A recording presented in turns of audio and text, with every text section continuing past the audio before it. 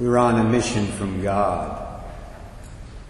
John Belushi and Dan Aykroyd made that line famous many years ago in the movie The Blues Brothers. I'm sure most of us have seen it. We're on a mission from God. With the proper qualifications, my brothers and sisters, Jesus Christ, our Lord and Savior, could have said something very similar on the day he was baptized. I'm on a mission from the Heavenly Father, and the mission officially begins now, at this moment.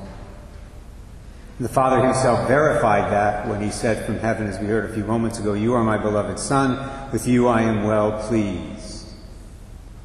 His message was, this is Jesus, my beloved Son.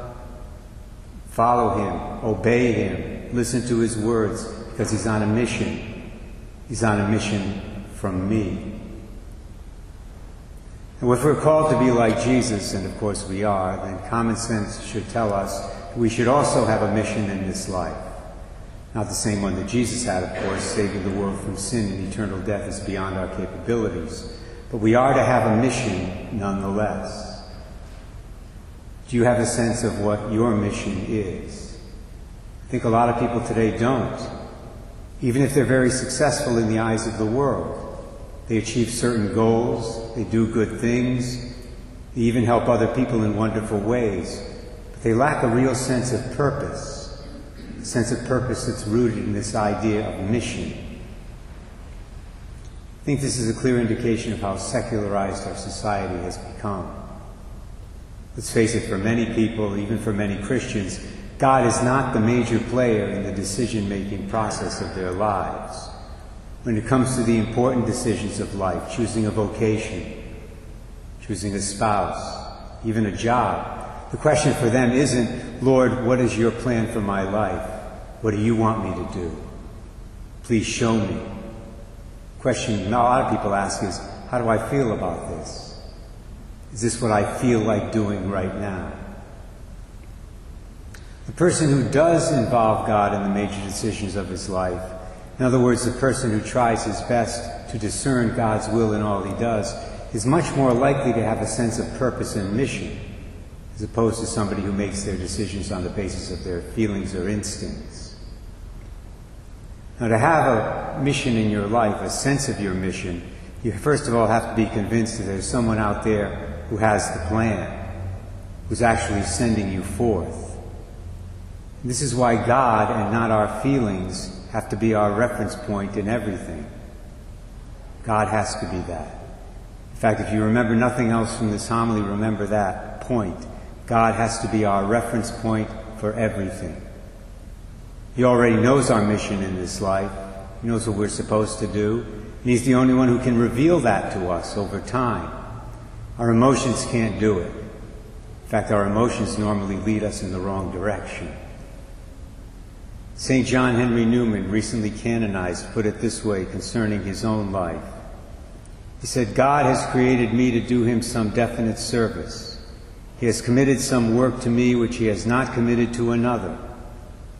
I am a link in a chain, a bond of connection between persons. He has not created me for naught. I shall do good, I shall do his work. I shall be an angel of peace, a preacher of truth in my own place, while not intending it, if I do but keep his commandments. Therefore I will trust him. Whatever I am, I can never be thrown away. If I am in sickness, my sickness may serve him. In perplexity, my perplexity may serve him. If I am in sorrow, my sorrow may serve him. He does nothing in vain. He knows what he is about. He may take away my friends. He may throw me among strangers. He may make me feel desolate, make my spirit sink, hide my future from me. Still, he knows what he is about. Notice the connection Newman makes there between fulfilling our mission and keeping the commandments. One follows the other. And so if you're lacking a sense of mission in your life at the present time, maybe the first thing you need to do is make a good examination of conscience and then make a good confession. And notice, too, the implicit warning he gives us here against living our lives according to our feelings. Newman indicates here that fulfilling our mission might not always make us feel good. Sometimes it might involve unpleasant things like sickness and sorrow. So obviously, if we make this mistake of living by our emotions, we're going to miss our mission entirely. And those of you who are parents already know this from your own experience, whether you are conscious of that or not. Part of your mission in this life is to provide for your children, for their spiritual needs, physical needs, emotional needs. That's not always a lot of fun, is it?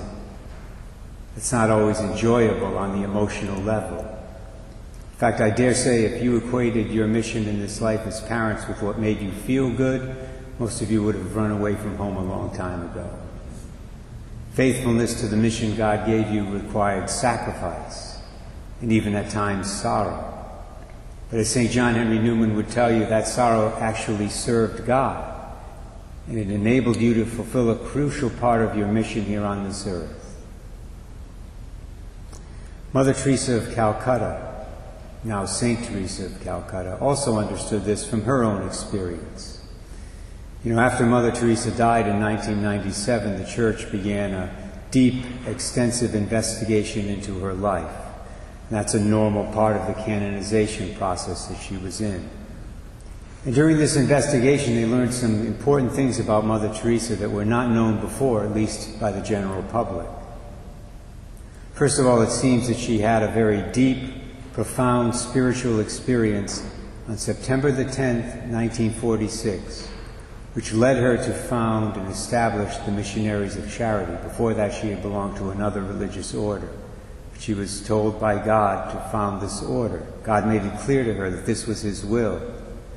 And then during the rest of 1946 through 1947, she experienced a mystical union, a real mystical union with Christ in her prayer life. This is something incredible that most people never ever experience on this side of the grave.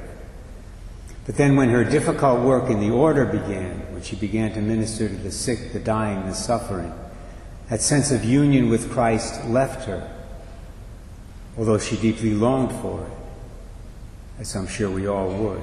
They know this, by the way, from what she wrote in the letters she wrote to her spiritual directors. One of the priests investigating her cause for canonization was asked the question, how long did this period of darkness last for Mother Teresa? He responded, till the end, 50 years. So here was a woman who was blessed to know her mission in this life because it was revealed to her directly by God in a powerful spiritual experience. But she had to fulfill that mission without any deep spiritual consolations for 50 years. As the priest investigator put it, she had to minister to the sick and dying all of that time out of pure faith and pure love. Can you imagine if she had made the mistake of living her life by her feelings after 1947? She obviously never would have fulfilled her mission. In fact, she probably would have given up after a few days. The Blues Brothers were right, my brothers and sisters. We are all on a mission from God.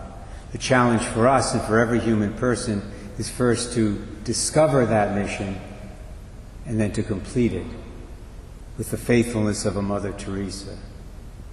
If we do that, then we will someday be where she now is.